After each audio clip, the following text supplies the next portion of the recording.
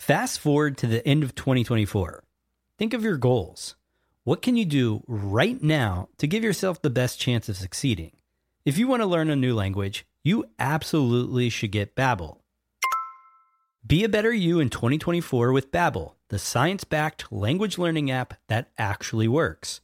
Don't pay hundreds of dollars for private tutors or waste hours on apps that don't really help you speak the language. Babbel's quick 10-minute lessons are handcrafted by over 200 language experts to help you start speaking a new language in as little as 3 weeks. I absolutely love Babbel because their courses help me learn real-life conversational skills. It's so easy to learn how to order food, ask for directions, speak to the locals without having to consult language apps.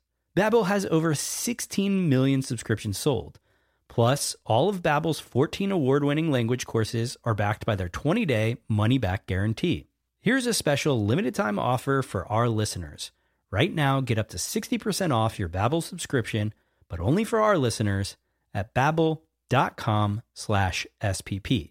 Get up to 60% off at babbel.com/SPP. That's spelled BABBEL.com/SPP. Rules and restrictions may apply. When you need mealtime inspiration, it's worth shopping Kroger, where you'll find over 30,000 mouth-watering choices that excite your inner foodie. And no matter what tasty choice you make, you'll enjoy our everyday low prices, plus extra ways to save, like digital coupons worth over $600 each week. You can also save up to $1 off per gallon at the pump with fuel points. More savings and more inspiring flavors make shopping Kroger worth it every time. Kroger, fresh for everyone. Fuel restrictions apply.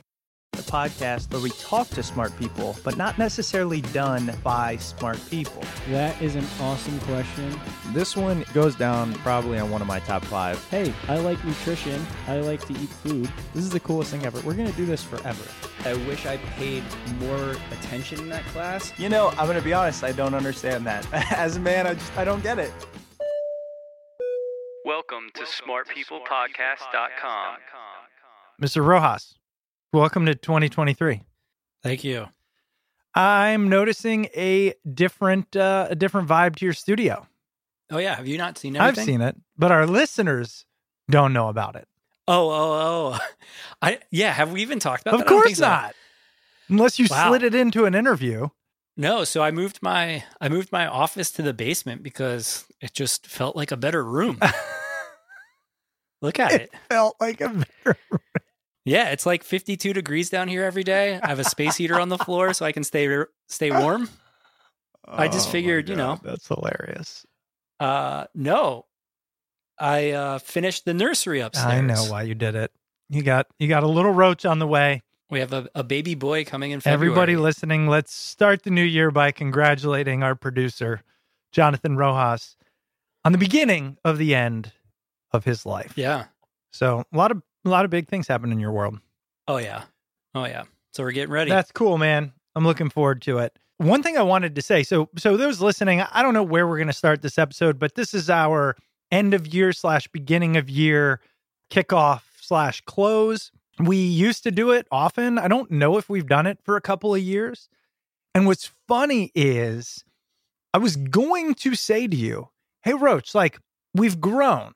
I don't even want to drink anymore. We used to do it and we'd take shots and we'd do all this stuff. And you and I both recently discussed how we don't really drink anymore. And then something happened to me. I went on vacation over the holidays and I was introduced to a drink called Mezcal. You ever have Mezcal? Of course. Yeah. You say, of course. I'm sure a lot of people listening would say, of course. I've never had it. Smoky tequila, baby. It's like drinking a campfire. My God. My life is both changed and over because now I can just drink anytime and feel like it's okay because that's what Mezcal tastes like. You want to party? Mezcal. You want to chill at night? Mezcal. You want a little sip during the day? Mezcal. So it's my drink of 2023. I poured one. I saw you bring a beverage to the table. And so here we are yet again imbibing. Well, before we move on past that, do you drink Mezcal by itself or do you make some type of mix? Okay. I was going to say that's going to be your problem because cocktails with Mezcal usually are on the citrus side and they taste so good. Where So has good. it been hiding? So Mexico. For those listening, that's not what we're here for. Let me tell you my plan for this episode. What I'd like to do is John and I have pre-chosen clips from episodes this year that we enjoyed. And we are going to play those clips for each other. We are going to blind react to them. And then the person that chose the clip is going to explain why they chose it, what their significance is.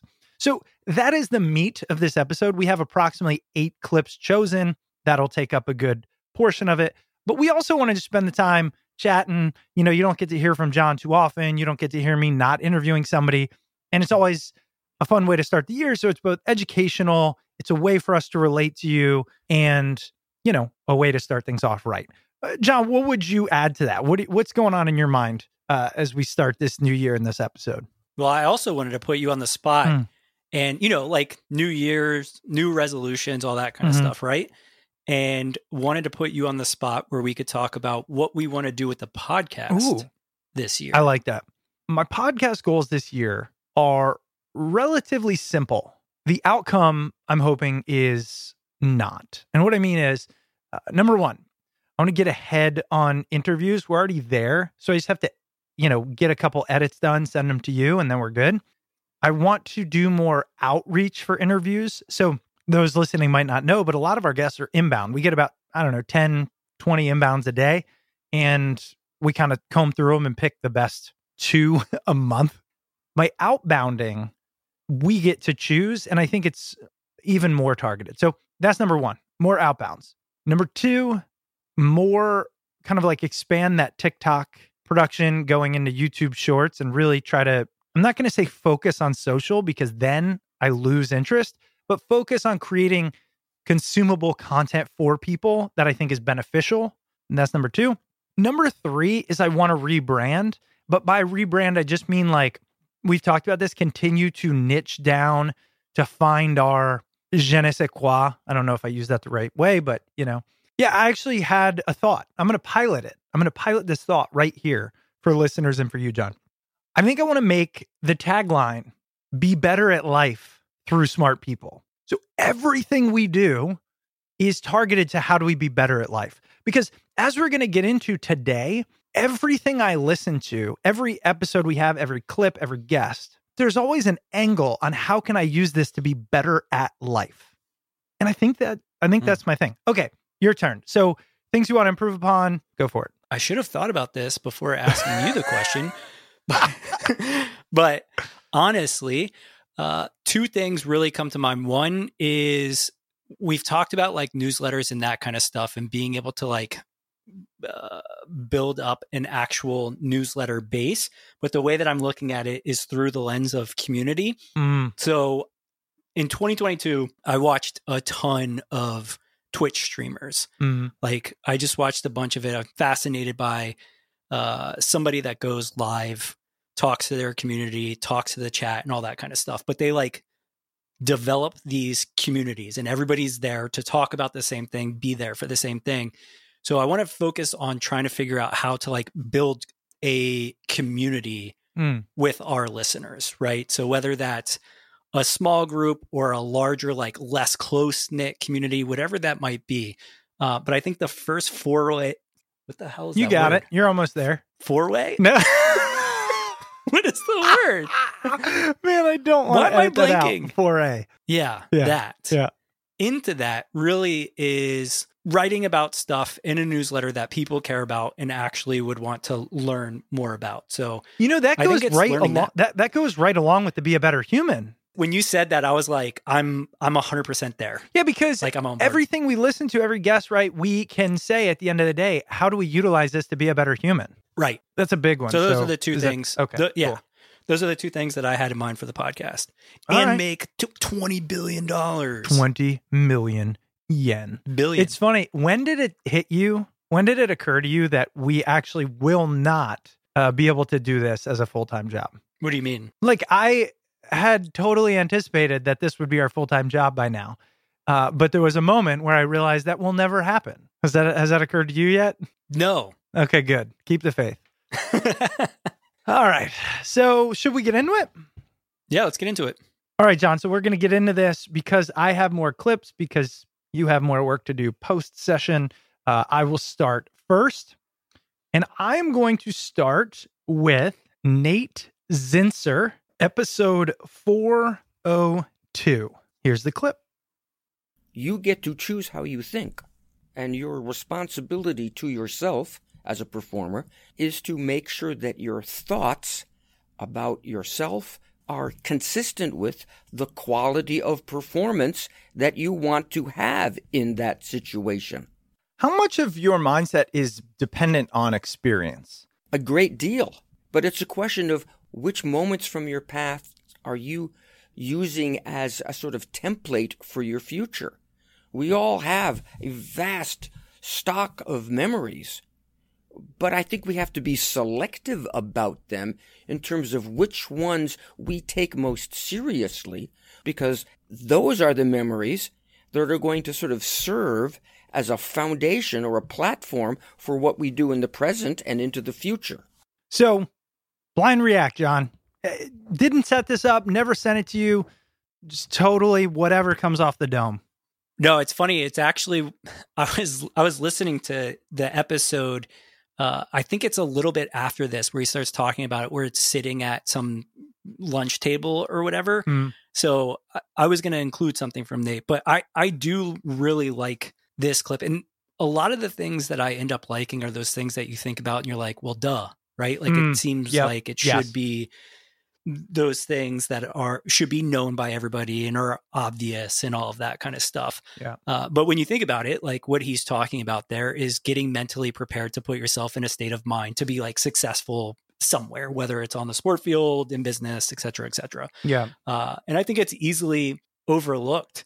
While you were playing that, I was trying to remember if I'd played in any like championship games, right? And like what feeling I had going through. And I honestly couldn't remember, but like now, even when I watch the Capitals play like the Stanley Cup or the Nationals in the World Series, like I got nervous, right? Like my heart was racing and all that because I wasn't mentally prepared for them to be in that position and that kind of stuff. That's a good so it reminded me of you have to practice that in addition to like actually on the field. And I liked your follow-up too, right? Like, because you asked how much of it is experience, where there probably is some good percentage of that does come from experience. You know, Tom Brady, you're in the Super Bowl X number of times. At some point, you're probably like, this is the lowest my nerves could be. You're still going to have nerves, but it's going to be the lowest. Yeah, he actually talks about where confidence comes from, and real confidence can only come from experience. He talks about that.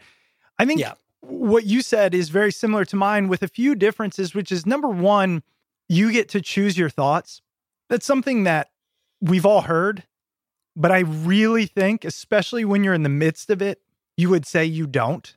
And that's something that has always plagued me, is like, if I get to choose my thoughts, why do they suck so much, so often? Right. In fact, the next clip I show you, we'll kind of talk about this a little bit, but I'll tell you why this has stuck with me through the entire year. And I encourage everybody to go listen to these if you haven't, or if they interest you. He says that much of our confidence comes from which memories we choose to focus on. That's what he talks about. That's kind of where the end of that clip is.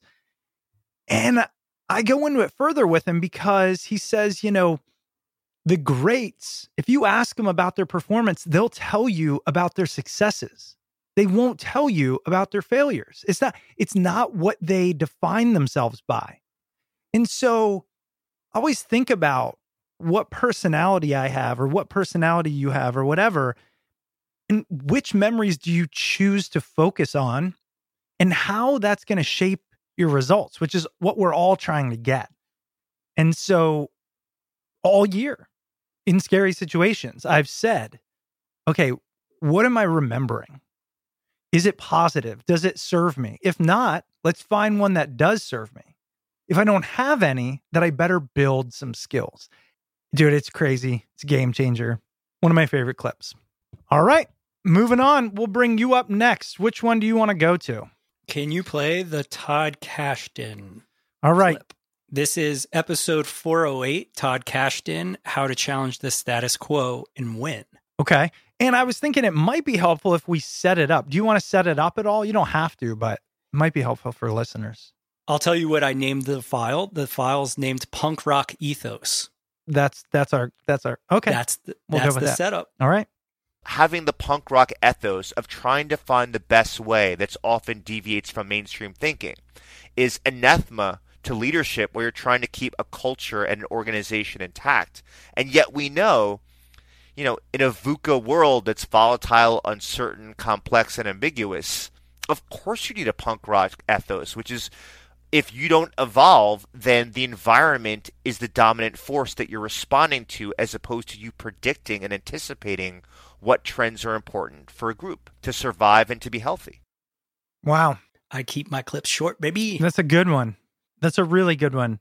I'm processing it because, I'm not going to lie, it instills a little fear in me because I almost reverse this idea of the punk rock ethos, meaning like sometimes people who are alternative drive me crazy because I feel like they're being alternative just to be alternative.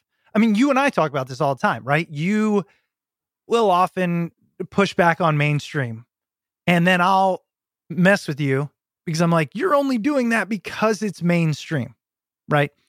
So I wonder if that thought process has really led me to be more basic, almost, if I want to be harsh. Now, I say that because I can then hear a 30-second clip, which is the whole point of this podcast, which we're rebranding Be a Better Human, and say, you know what? I need to work on that. I need to work on this punk rock ethos, which I interpret as, be different, be yourself, don't conform, because in a world of constant change, conformity will only leave you behind. And I do agree with that statement. So I'm down. So it's super interesting how you took that clip, because in the context of that entire interview, he talks about Fugazi, right? Like the band, the punk rock band from Washington, D.C. And what's really interesting about Fugazi is, and why this kind of stuck with me, is Fugazi's whole business practice and their ethos or whatever was kind of like DIY, trial by error, iteration, right? So they were like, all right, if we need somebody to sell merchandise, that means that we need to have somebody there to sell the merchandise. That means that we have to pay for them to travel. That means that we have to pay for them to lodge. Let's not sell merchandise, right? Until people were like, we want merch. And then they started selling it themselves. Wow. So it's kind of this iterative approach of do these small things, learn from it, do these small things and learn from it. And because I'm a product manager at my company, I also fall into that, where that's kind of how I look at stuff, is what is the smallest iteration or change that we can meet or make to meet whatever the customer is trying to do, and then keep building off that, versus having this grand idea, plan thing already planned out where you're like, oh, I'm going to build this, and you just iterate to get there, versus making all those assumptions up front. You know what I love about this actually is, in 2 minutes, you and I just defined why podcasting is better than the clippy TikTok, Twitter nature of content, right? Because yes, I could hear that interpreted a different way. It doesn't mean it's less valuable, but it's not what Todd necessarily meant from it. So having my interpretation, then hearing yours, and then eventually listening to the whole episode will give me this well-rounded context where I can get the most out of it, which is why an hour-long podcast is so much fun. I agree. Nice. And Todd is such a brilliant dude. If you didn't listen to Todd, trust me, go do it. Is he still in Virginia? Yeah, he is.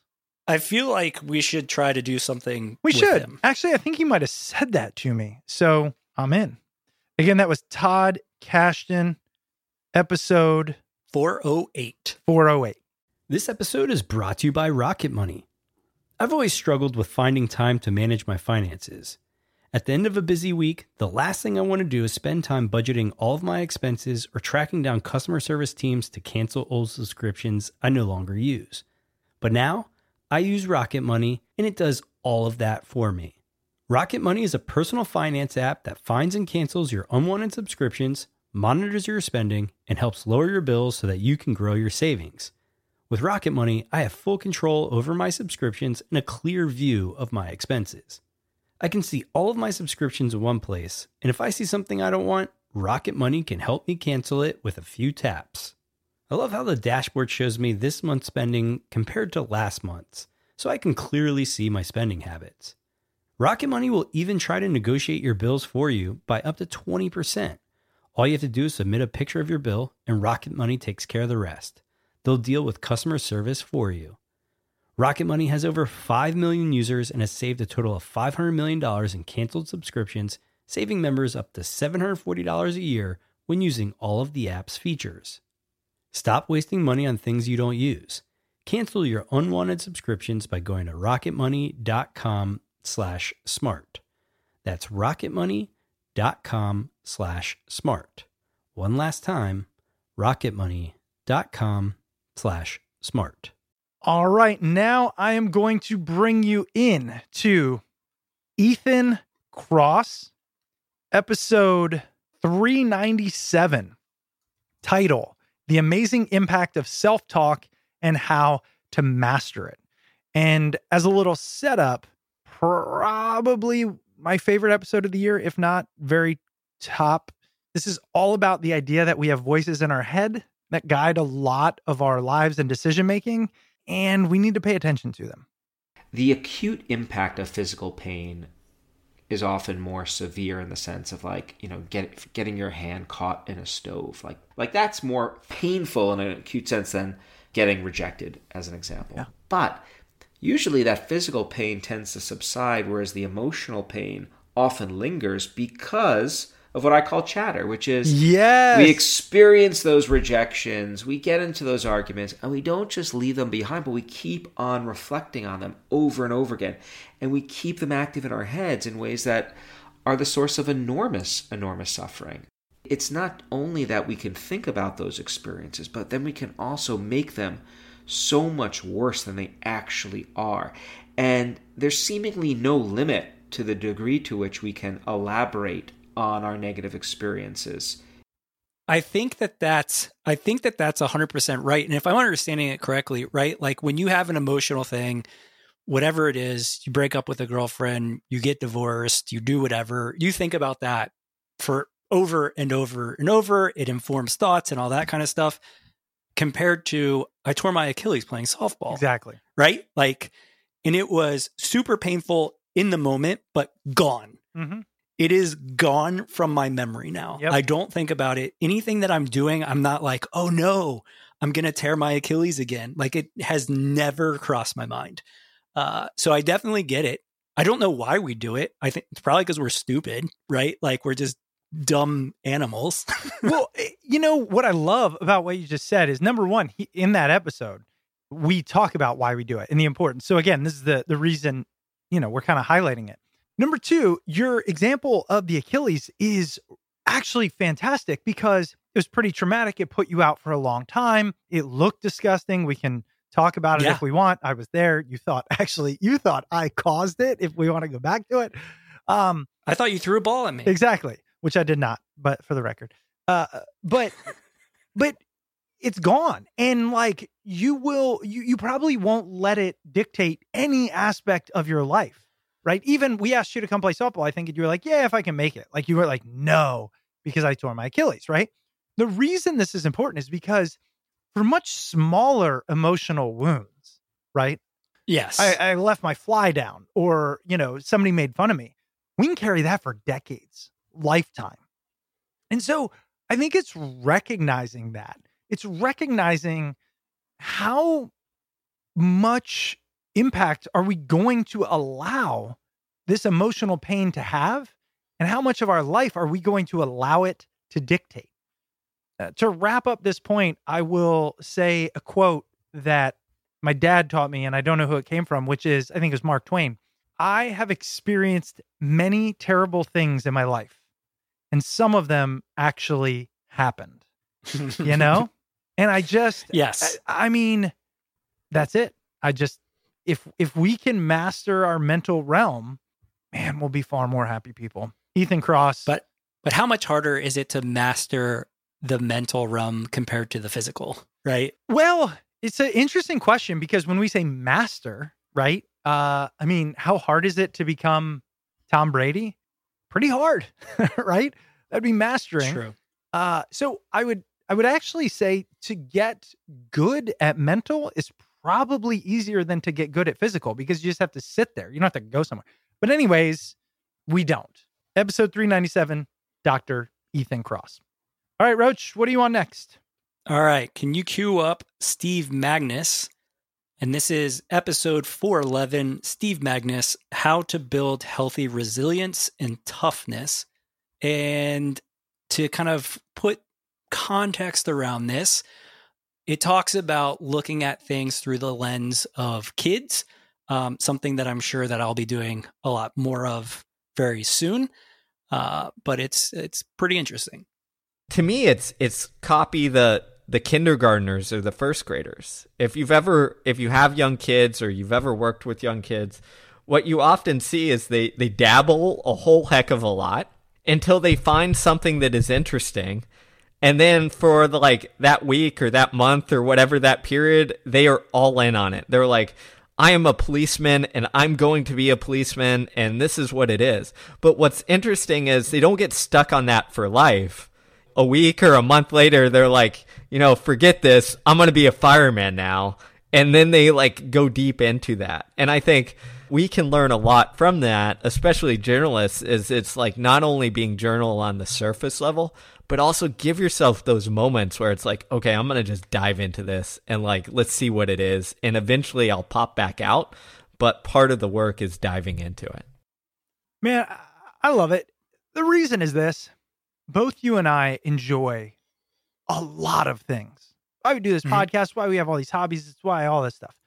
I don't know about you, but every year that goes by, I find myself unwilling or less willing to do things because they interest me if they don't have a clear return.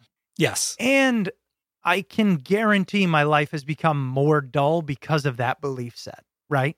Now, I could justify it by saying that that's necessary to meet the demands and responsibilities of my current life. But I could also go the other way and say, number one, you don't know the outcome of digging into those things. And number two, life is about living, not simply meeting responsibilities. Is there a way to find a better balance? And so the last thing I'll say before I turn it over to you is keep in mind, I'm the one that interviewed these people and I forgot about that. This is why you're talking about building the community. This is why we're doing TikToks. This is why we're going to do newsletters, is because we need to capture these lessons so you can mark them and say, which ones do I want to use to make a habit? And this will be one of them. So nice work. Yeah. And it's funny too, because when that interview continues, you talk about one of your kids and them playing Pokemon Go and you being like, oh, you can watch these YouTube videos. You can figure out how to do this and this and this. And your son was like, I already know what I want to do. I'm just going to do it. Right. And it's like, he's playing, he's interested in it. He'll do what he wants of it. He might put it down and pick up Roblox the next week or something like that. Right. But I think about that a lot because there's a lot of stuff that I come across where I'm just like, oh yeah, it'd be cool to do this. But at the end of the day, I'm like, oh, I don't want to do this because I don't think I'm going to get good at it. And that sucks. Right. Because you don't have to be good at everything. And, whether it's painting or woodworking or any of these things where I'm like, hey, this would be cool. I don't need to have a profession in it. Wow. I don't need to be the best at it. But yet still my mind is like, oh, you're going to waste time doing this for what means, right? And it's kind of like, well, it could just be interesting. It could fill time that instead of watching TV or, browsing the internet, I could be doing something that's interesting to me where I could learn something. And even if you put it down 2 weeks later, so what? Man, when does that happen? Right? It's so true. I remember, I have a memory I'll never forget. You know my friend Jesse. Have you ever met Jesse in person? Of course. You have, right? Yeah. When we were younger in the summer, we used to have this thing where one of us would go over to the other person's house and like literally throw rocks at their window at the earliest we possibly could. So sometimes 5 a.m., 6 a.m., because we felt like the days were short and there was so much fun to be had. Yep. And I think about that all the time because now my goal is to, how long can I like trick my wife into letting me sleep so I can minimize the days almost, because they're filled with a lot of stuff I have to do as opposed to what I want to do. And it gets frustrating because it's just not the way to go about it. So right here, right now, this is changing. And I just love it. Nice work. Okay. Moving on. We have, let's review. Before we move on, that's episode 411, Steve Magnus, How to Build Healthy Resilience and Toughness. All right. Nice. Next, we are going to Nick Vogue. Nick was episode 399. What self-worth theory says about your motivation. And you and I did not plan this, but as you just said, you will often not do things because you can't get good at them. And it just so happens that the clip I pulled from Nick and what a lot of this episode is about things like why we procrastinate. I'm going to leave it at that and we'll finish the discussion afterwards. So many people who are procrastinating will feel that intensity, right? They're like, I'm so activated, I'm so agitated that I'm stuck. I can't think. That's an indication that what's on the line isn't the product. Many of those, if we dig beneath that, or have resonances for our sense of ourselves.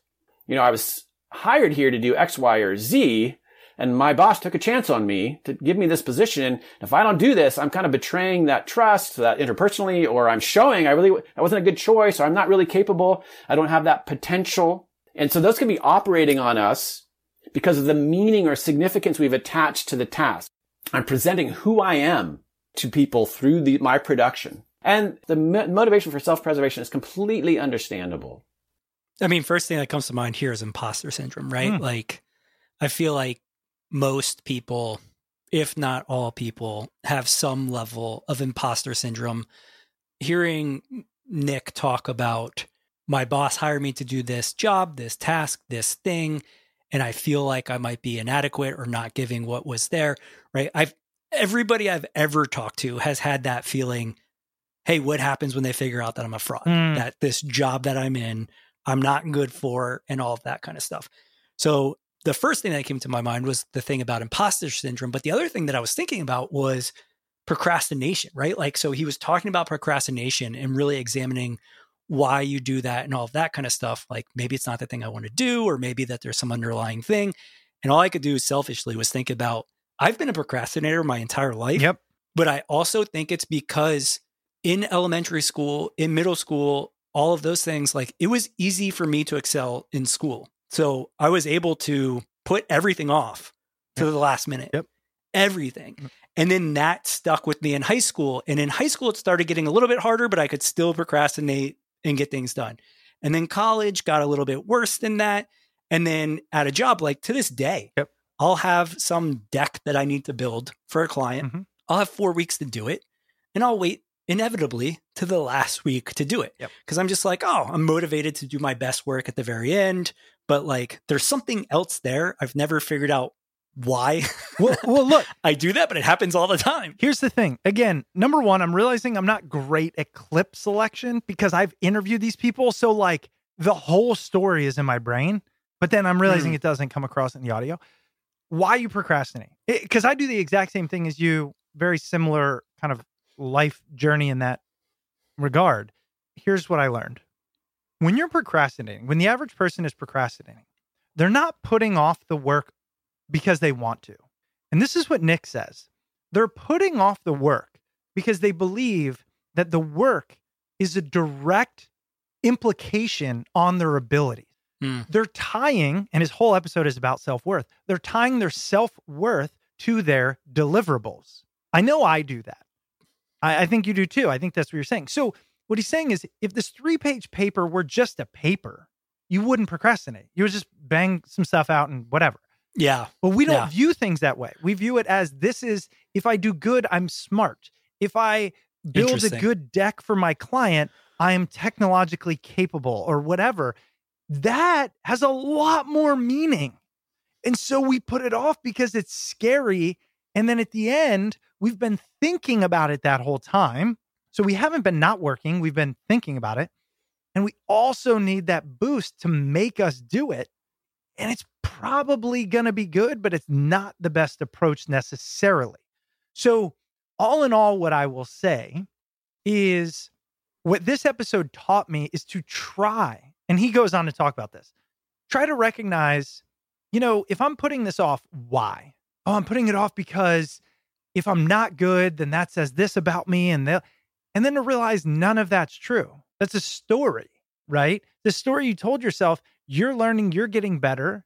If somebody's going to judge you off of one deliverable, that's on them, not you. You have a lifetime of experiences. And so you're constantly doing to grow. It's not about who you are necessarily. And maybe that can limit the pressure we put on ourselves. Make sense? What do you think? Makes sense. So hopefully I can edit these clips down to be a little more concise, but man, I'm finding it hard because the episodes are not simple. We're not a show about Paradise Island. That's a show, right? Did I just make that up? I think you made that up. Okay. Love Island? Love Island? I don't know. I don't watch any of that stuff, but whatever. Okay. You have one left. Would you like to set us up? I have one left. It is from episode 412, Will Storr, the status game on human life and how to play it. And this kind of talks about the aspects of what tribes used to be. Here we go. So we've evolved to play small status games in relatively small groups of people. We haven't evolved to feel like we're competing with all of the world. We haven't evolved to play status games on the corporate level where we're not one of 25 people, perhaps, in a mobile band. We're one of 25,000. So I'm convinced that a lot of the 21st century misery and alienation and hopelessness that we feel is because we feel it's much harder for us to feel of value in the modern world than it was back in the days of the tribe. Back in the days of the tribe, your tribe was the whole world. You were aware of other tribes, but your tribe, but your kind of patch of territory, that was the world, and you were the humans on it. Dude, as soon as this started playing, I knew where it was going. I remember this episode. I would say this is another one, I'll get to it, that has shaped me in a sense because it validated a lot of my feelings. He says, the tribe used to be your whole world. A lot of what Will talks about in that episode is similar to what Nick talks about in terms of self-worth, right? We talk about this idea that humans want to feel valuable. Every single person wants to feel valuable. They want to feel like they're adding something. And honestly, I think a big, I would say the majority of our problems today can boil down to the fact that in a global civilization, which we were not intended to live in, it's really hard to feel valuable, right? And so this is why social media, this is why I believe younger kids, my kids, your soon-to-be kids, they're going to struggle because it's like a global beauty pageant / talent show on a level that is unwinnable. And so I don't know the solution. I think recognizing the challenge, and then a lot of these episodes, the ones we're talking about right here, it comes down to doing the mental work. One more thing before I turn it over to you. It also reminds me of something that happened to me today. So Austin, my 7-year-old, we got him an iPad for Christmas, and we got Apple Arcade because we thought that would solve the problem. There's not advertisements on Apple Arcade. He can pick. I can set the age limit. We're like 5 days in, and you know what his biggest problem is? Too many options. Too many options. Reminds me of a episode from like a decade ago, The Paradox of Choice. You and I got like 3 Nintendo games or whatever, right? 1 computer game. So like it, don't like it, doesn't matter. You will grow to like it. he spends more time trying to figure out what the best game is than playing a game. Well, that's like what we do on Netflix, right? We spend like 30 minutes trying to pick something to watch. We are adults who have, in childhood, we had to figure this out, right? We didn't have endless supply, and our parents even less, and their parents even less. So again, it goes back to this. Just I think the wider and the more global our world gets, the more people are connected, the more choices we have. Our brains are not equipped for it, and our ego is not either. So there you go. Yeah, and I honestly think that we've been seeing this happen really since like the end of World War II. And by that, I mean, when Will continues with this, he talks about in your tribe, you'd go out and you'd hunt something, you'd get a deer and you'd come back and you'd be a hero. You'd go and you harvest some crops, you'd get some sweet potatoes and you'd be a hero. And your tribe would look at you and you'd feel this tremendous amount of value. Where like after World War II, there really wasn't anything to feel like a hero for, right? Like you just worked, you came home, you provided for your family. And then over the years, like things kept zooming out, right? Like in the 50s, you realize that there was more people. In the 60s, continuing, 70s, continuing, TV happens, continuing, social media happens. Now we're like zoomed out to the entire globe. Yep. And it's crazy. So we just keep getting smaller and smaller and smaller in terms of how we feel as humans and what value we provide. Because at the end of the day, Amanda and I have great jobs. We have houses, we have cars, we're going to have a kid, all these things, we're going to be able to provide for it and all that kind of stuff. But outside of that, our value to our community, what is it? Maybe a little bit for me because I sit on my homeowner's board. That's not value, buddy. Everybody hates you. Just in case you were wondering. Well, sure. Yeah. But you know what I mean, right? Like, and then my value to Reston, 0. Yep. My value to the county of Fairfax, 0. Yep. My value to Virginia, and I can keep going out and it's like, oh man, like either what do I do to provide value or what do I change for my mindset to say, okay, my tribe is now just my family and, 6 or 7 close friends, whatever it is, whatever that chosen tribe is now. Yeah. I don't know. It's definitely something that I struggle with. Yeah. It's hard to have that internalized value. I think it's terrifying. I mean, one thing I'll say, I'd be interested to have this conversation with you after your kid's born, because it's one of my favorite parts of having children. Now, even now that they're a little older, it's changed, but I'll never forget my first and just saying like, you know what, screw the world. Like I don't care about any of you just for this short period. I'm going to sit in my house and I'm going to hold this kid. And it's like a really magical time because the tribe shrinks. But I think it's interesting because I wonder if it's this idea of purpose, right? Like, do I have a purpose? Yep. Is it this idea of adding value? Is it this idea of feeling insignificant? And regardless of what the answer is to that question, why do we care so much?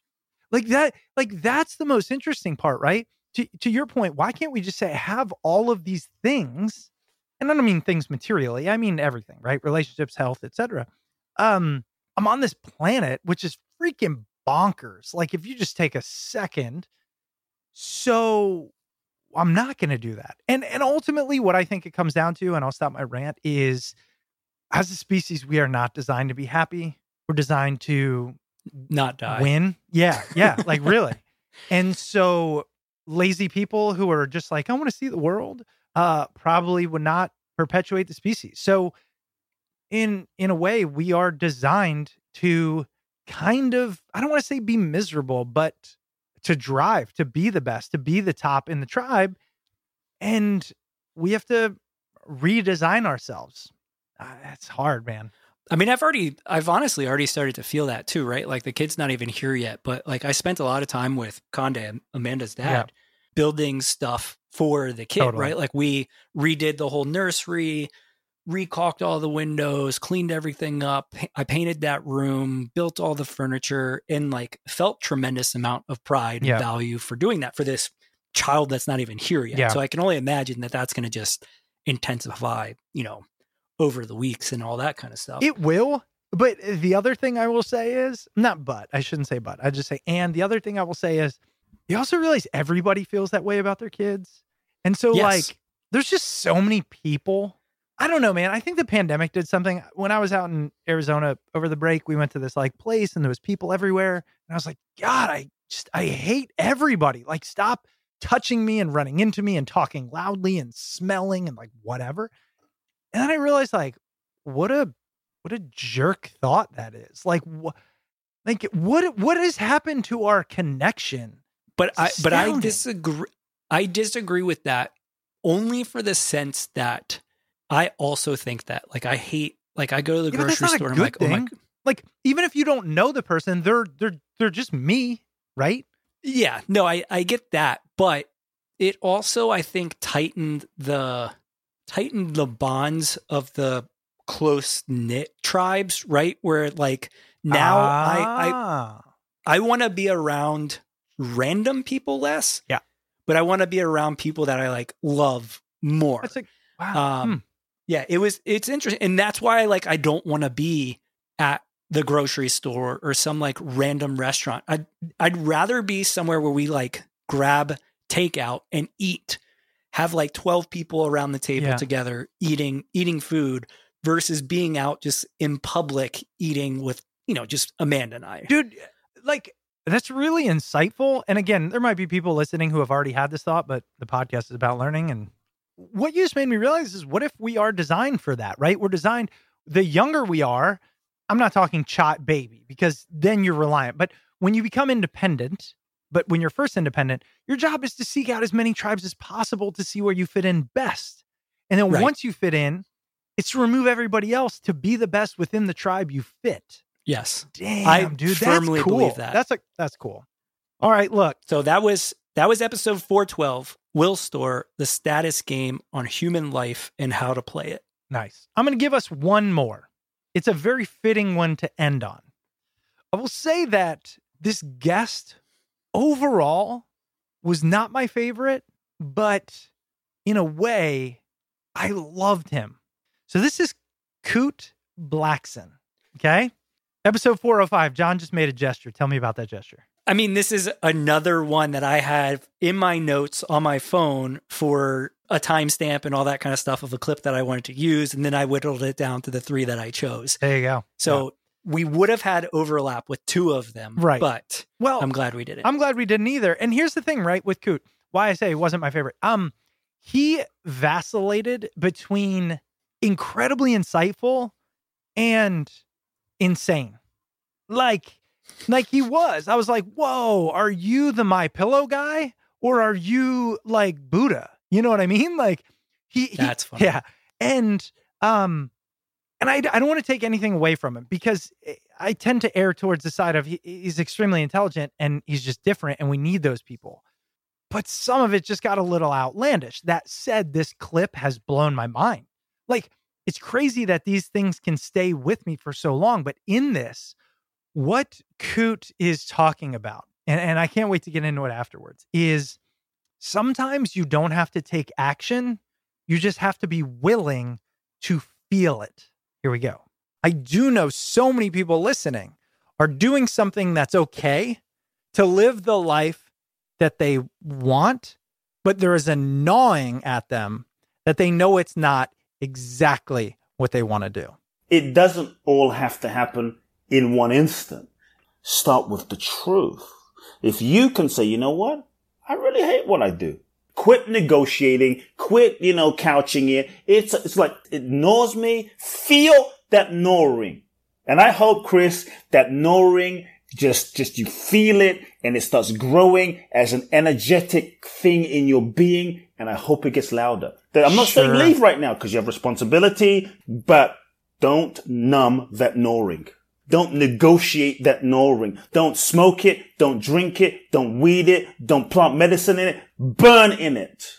Burn in it. That burn might take 5 years, but burn in it. What most people do is they end up negotiating it away and then they die. And they die with all of those gifts ungiven. By the way, he's saying gnawing. He adds an R in there. Oh, yeah. I mean, I love it. He's very intense.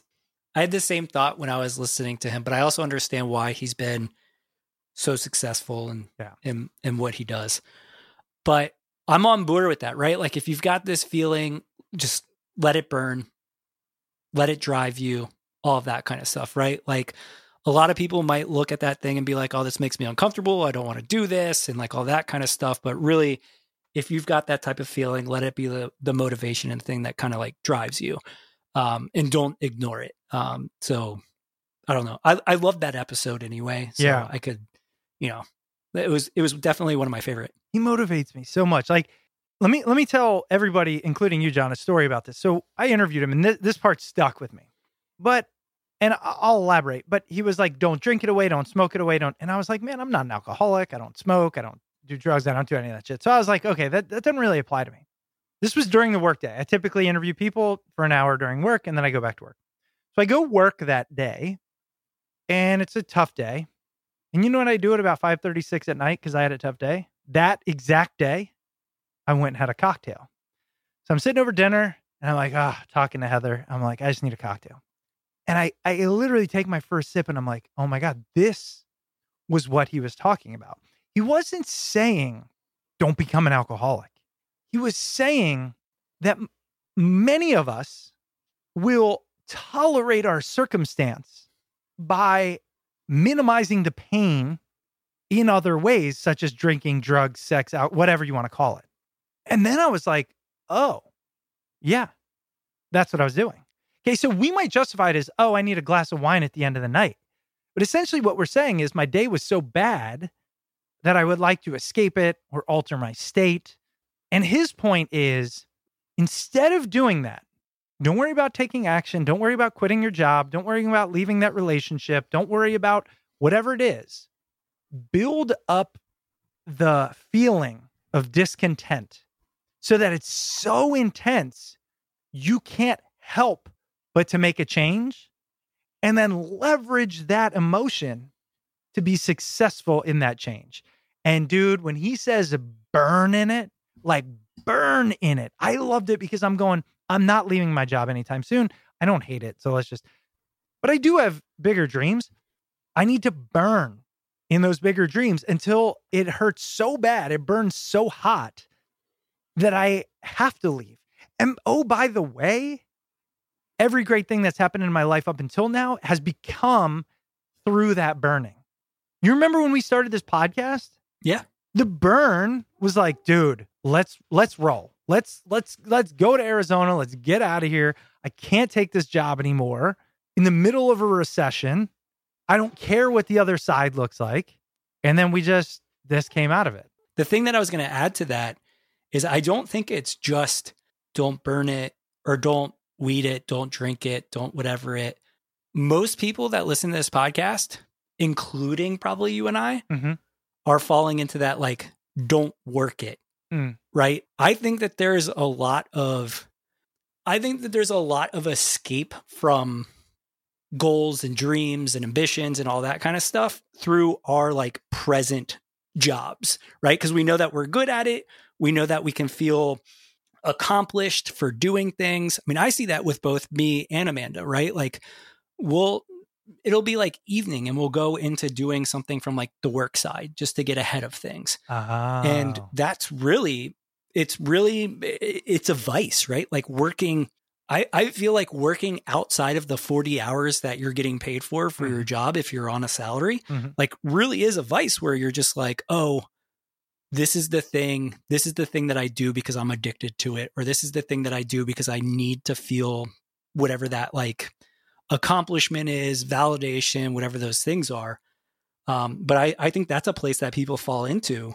Yeah, where that's a good point. They don't want to think about the things that they're like striving for and that kind of stuff. And it might be their job, but most of the time it's probably not. Yeah, there's a quote out there that after my cocktail I can no longer recall, but something about like comfort is the enemy of progress or some junk like that. But I definitely feel that these days. Like I was far more ambitious from 23 to 37, right? So that 15-year period. That is the quote, by the way. No, it's not.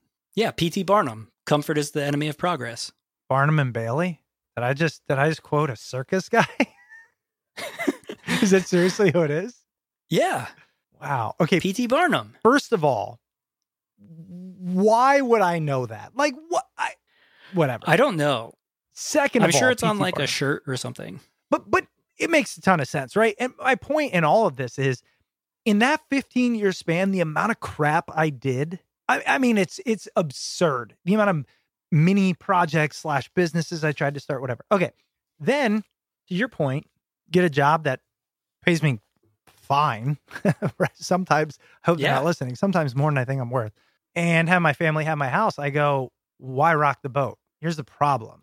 Right. I'm definitely getting less, I won't say content, excited about life on an annual basis. So like, I'm probably more content, but less excited. That's a weird thing to say, right? Contentment because I can come home, look at my kids, look at my wife, all that stuff, and be like, this is what it's about. But I also want that excitement. And so, man, it's a hard thing to solve. What the hell are you doing on your phone? This is what John does. I wish everybody could see you. For 40 minutes of this episode, I'll post it. John has to multitask. That's not true. You can't focus. My notes app is on my notes app's on my phone so that I could have the full screen for Riverside up. Use your notes app in your brain. What I just did right now. Wait, do you not use your notes app? Dude, I love the notes app. I use my brain. Notes and reminders are my two favorite Apple apps. Well, you have to teach me how to use them. Okay, keep going. But all the other stuff that I was doing was all related to this episode. I was looking up the quote as you were talking about it so that we could keep going on about it. This is just how you've lived your life, though. I mean, ever since the internet was accessible from a mobile device, you have been checking Oh my God. I think about that on a regular basis. How plugged into the internet I've been since essentially like America Online. Yeah. Have you seen? It's pretty crazy. Have you seen I'm sure you have. It's on like Instagram, Twitter, all these things. The AI that they asked it to show in 60 seconds the entirety of human evolution. And it starts from like a monkey and it goes, you haven't, come on. Are you serious? They asked ChatGPT. I don't know if it was ChatGPT, but they asked an AI. They said like in 60 seconds, show us a video of all of humanity. And it starts as a monkey and it like evolves. It's really cool. But eventually it evolves into essentially the Matrix. And it's funny because I just think like you're like 3 evolutionary steps ahead in that like you kind of can't live without it. Like, you know, I'm not saying it's a bad thing. I'm just saying it's like it's super integrated. It's interesting. And that's why I call you for, 80% of my problems because most of them can be solved technologically. If you stuck around, then you are an avid listener. There's no way you're not. We want to know you, right? We want to build it the way you want it to be built. In John's terms, we want to build this community. Where do we start, Roach? How do we, I think we have to build something outside of the podcast that convinces people it's valuable, because I recognize everybody listening is your most valuable resource is time. So we have to provide you with something equally as valuable to connect with. What would you say to that, Roach? I mean, I agree. I think we have to figure out what it is. Like I joined when all this like Twitter nonsense was going on. I joined a podcast community on Discord, and it quickly grew to over 1,000 people. I mean, there must be, I don't even know how many right now. I don't think Discord's going to be our go-to. I don't think it's our audience, right? So we know we're like, 60-40 female, 65-35. And I'm not gendering. I think that's actually decreasing, but like this, I would say this Discord community is probably a 50-50 split easily. Well, I wasn't insinuating that women aren't on Discord. Where I was going to go with that is not only 65-35 female or whatever, but I think slightly older. And by older, I don't mean old, younger than us, most likely, but not 18, right? So I think our average age is like 30, 30, 35, et cetera. So I don't think Discord's going to be our jam, but I want to make it happen because think of all the clips we just went through. I want other people's interpretations. I want their lessons, right? So, well, that's where So I think that that's where like Discord adds as the tool for that, right? For those people to like get together and show each other things and talk to each other and all that kind of stuff. Because I think what we've figured out with social media is too broad, right? Like it's way too broad. And there have been some like good communities built out on Twitter and that kind of thing. But that place is a hellhole right now. So like, yeah, I wouldn't even, try to drive our listeners to it to create a community. Good, because I don't use it. I can't even log in currently. Dude, you just delete the app from your phone so that like it opens on the internet, and then that way you can actually see the posts that I'm sending over to you. Done. Because I'm never gonna get. Yeah, you're never gonna access Twitter. No.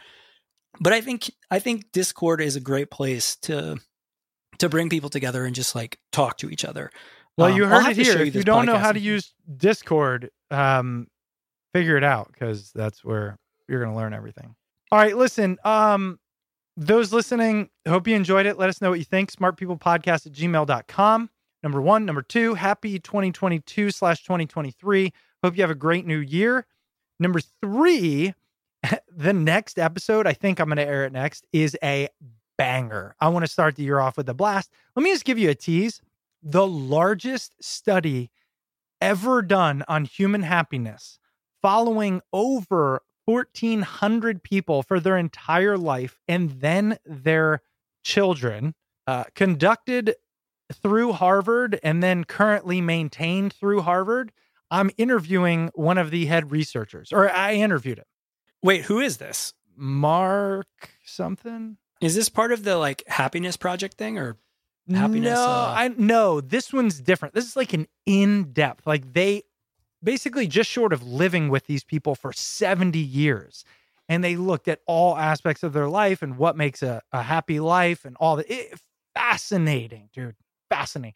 And like one thing I have built over 12 years of this podcast is I know a good guest, like somebody who's articulate, sharp, knows the answers, honest, authentic. This dude was on the ball. So anyways, just to say, I want to start the year off with a bang. He's excellent. Actually, the 3 podcasts we currently have recorded are all really good. So I'm excited for the start to 2023 and what is to come.